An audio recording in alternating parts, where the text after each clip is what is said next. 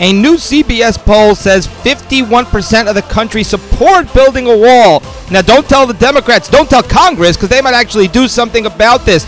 Can somebody tell me, why do the 49% of people who oppose a wall, what's their reasoning? Can somebody, I've never had anybody explain to me other than Nancy Pelosi, who says walls don't do anything anyway, and it's so 1400s. Now, 63% of Americans believe that illegal aliens should be incarcerated and deported. 2/3 of the country, pretty much, believe that you should send illegals back.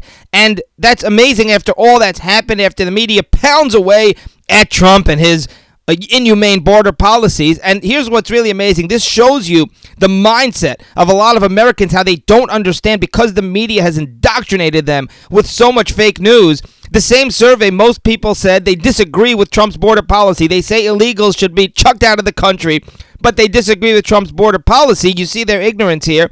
And I blame some of them, but I don't blame all of them because of the media. And that is that Trump's border policy is directly in line with their belief. He has had no choice. As we've told you ad nauseum, all Trump wants to do is deport them. He wants to detain them and deport them. The problem is there's this whole long process that it takes. And during that process, kids are not able legally to stay with parents, at least until the executive order. So he's been trying to carry out exactly what they say. In the same breath, you got 2/3 of the country saying we think that you should send illegals back, deport them, and yet they're saying we disagree with Trump's policy, even though he's trying to do just that, but his only legal resource is to separate parents from kids. 58% of Americans think that President Trump is smart, and 51% think he's a decisive leader. 58% think he's smart. Apparently, they didn't get the memo that Trump speaks on a 5th grade level. I mean, it's just amazing. Now, even after the media has pounded on Trump literally nonstop for almost 2 years now. Well, for really almost 3 years, but if you count the campaign. And as a listener pointed out, I said that you see how ineffective the media has been at trying to brainwash the country because there's still so many people here who support President Trump and see through them. Well, you have to make the point here that it's, yes, people are intelligent out there, but the media has done a ton of damage. It's not like, well, people just ignore the media. The smart people ignore the media. I can only imagine if the media was just neutral. I'm not saying to be pro-Trump, but just it's like 90% of media coverage is negative to Trump. If they were just literally 50-50 and towed the line, I can only imagine the kind of overwhelming support the country would have for President Trump and all the amazing positive things that he's done, whether you agree with him or disagree with him about the border and tariffs. Those are two issues out of just a huge range of issues where Trump has done so much to drain the swamp, undo the terrible damage that Obama did, make the country safer, make the country more prosperous economically. President Trump tweeted he demands that there's an open-door hearing for Peter Strzok. Trump says you've got to have an open-door hearing on live television for Peter Strzok. They're saying, the House is saying that it's going to be private, that it's going to be a closed-door meeting. Of course, President Trump is 100% right. The American people have a right to know. Congress is just there representing us, and we have an absolute right to know what has gone on with Peter Strzok. How has he been allowed? He wants to tell his side of the story. How has he been allowed? Only after they subpoenaed him did he suddenly want to tell his side of the story. And he still has a job. He is still getting paid by the FBI after he said, we're going to stop this guy from becoming president. We're going to stop one of the candidates from becoming president. This is supposed to be a government worker. And, all the other incriminating texts, all the other incredibly biased, pro-Hillary, anti-Trump, more than anti-Trump. He was clearly trying to conspire and sabotage Trump, and he managed to get on all the investigations against Trump. I mean, and almost run them at one point. Unbelievable. And, is Gowdy on this committee? I can't wait. If Gowdy's on this committee and they do manage, they've got to make this thing televised. And, I can only imagine how they are going to just tear this guy to pieces as he deserves. Here's the quote from Trump. The hearing of Peter Strzok and the other hating frauds at the FBI and DOJ should be shown to the public on live television. Not a closed-door hearing that nobody will see. We should expose these people for what they are. There should be total transparency. Follow us on Twitter at ThePoliticsZone, and you can text 40404, and you text the words follow, @ ThePoliticsZone, no spaces. Now, some of you have called up and you said you're concerned about our new system here where we're going to keep the shows up for 2 days and then they're going to disappear after 2 days. And 2 days is a long time. Look, we're going to test it out. If we see that there's a drop-off, if we see that it just doesn't work for people, we're always open, always very, open here to hearing your feedback. And you can always leave us voicemails or send me an email at thejewishNewsChannel@gmail.com. So don't panic. Well, look, let's wait and see how it goes. Now, Rich Lowry at the National Review points out that something has got to give here, and border fatigue, I know I have border fatigue too, so we're just going to spend another few seconds on it, and that is that the due process as they call it, going on at the border, basically, you're just inviting people in here who do not deserve to be in this country, and it's just completely way out of hand. They've got to revamp the system because people are gaming the system, and what ends up happening is they end up staying in this country for years even though they have no right to, and it's because we give them this due process, because we put them through, and they have hearings, and they're catch and release, and then more hearings, and then we hope they'll come back. Here are the stats. 90% of people who come to the border get put into the asylum process. 9 out of 10 people. Now, only 20% actually are granted asylum. Out of the 90% come in, only 20%. So, it's a tiny small percentage of that number actually get asylum. Why is that happening? Because they're too loose with what they call an asylum candidate. In other words, 90% of people become asylum candidates because all they have to do is just say the right words, magic words. They get coached by people, by lawyers, by their cousins, whoever. They come to the border, they say the magic words, and boom, okay, you're in the asylum process. Here, you've hit the jackpot.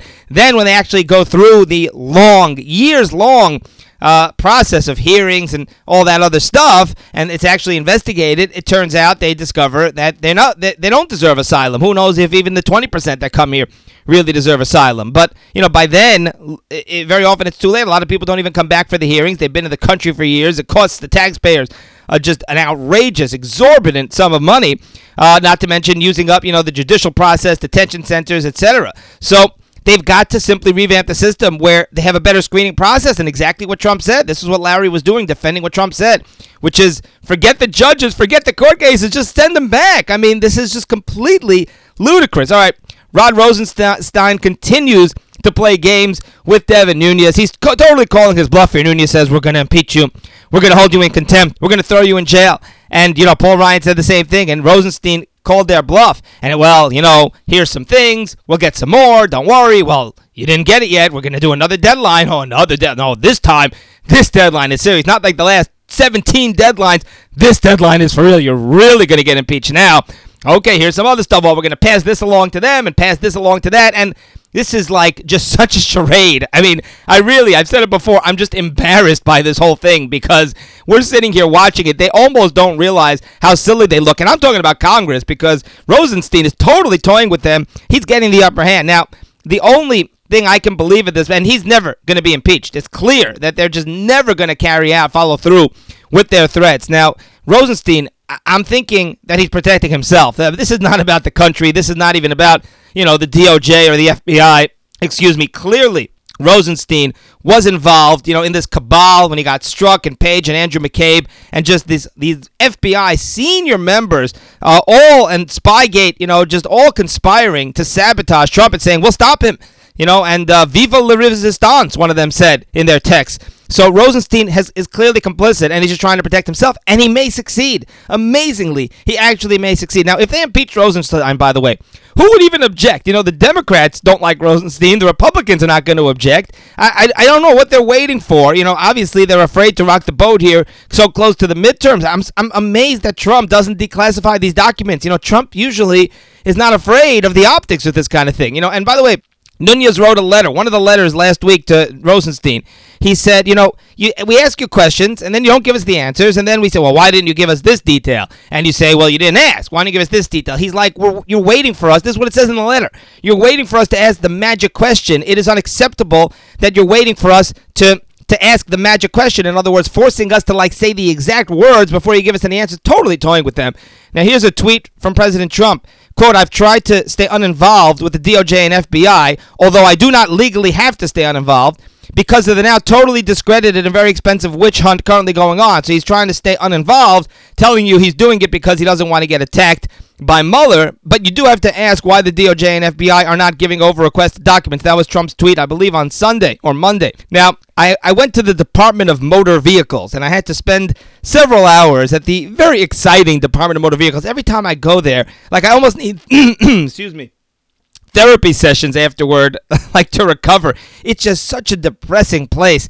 And here's what's incredible. After spending a couple of hours there, I knew this would happen. This always happens to me, is, there's something wrong. There's something wrong with my paperwork, or I need to go back and get something else.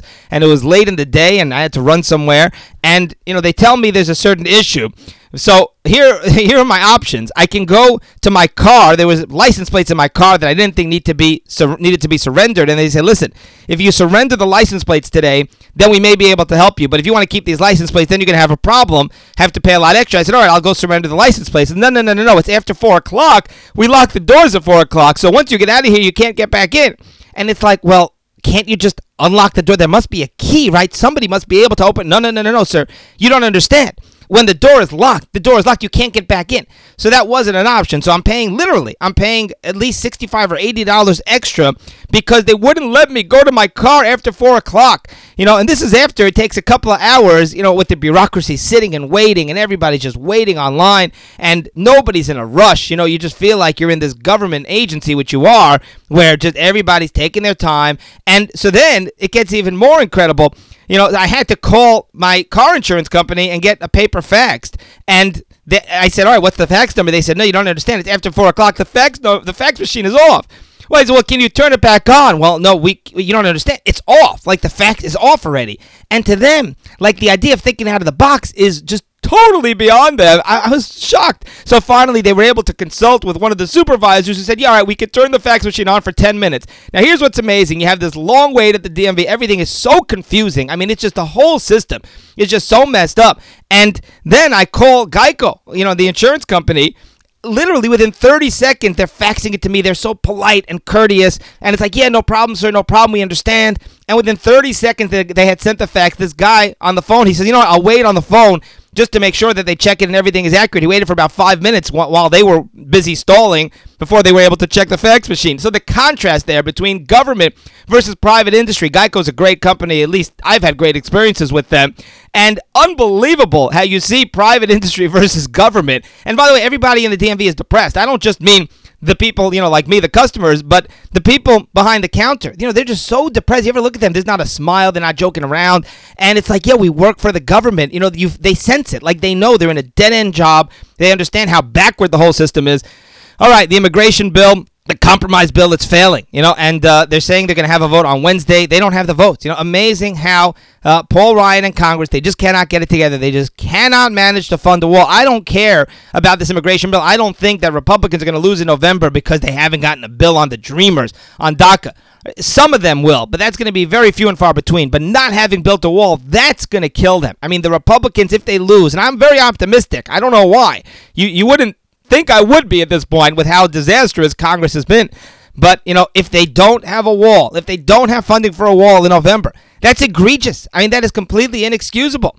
All right, Mark Warner, Democrat Mark Warner, the ranking member of the Senate Intelligence Committee, he was joking around. He was at some, private gathering of Democrat supporters, donors, and he says, oh, you should know about all the private information that only Mueller and I know. Nobody else knows. He says, you give me a few cups of wine, and I'm going to unload. You're going to hear things that will shock you. He says, get ready, buckle up for a wild ride, because Mueller's going to be exposing all this information, revealing all this information here in the next few months before November. Well, this is amazing. You're telling me that Mark Warner, you're telling me there's like this little, just the two of them have this little thing where they know information that nobody else knows, and somehow Bob Mueller is letting Mark Warner in on the secret? Well, can you smell Democrat conspiracy here? I mean, yeah, Mark Warner, I understand in his position, he has access to Bob Mueller. Very few people in Congress do. Very few senators do.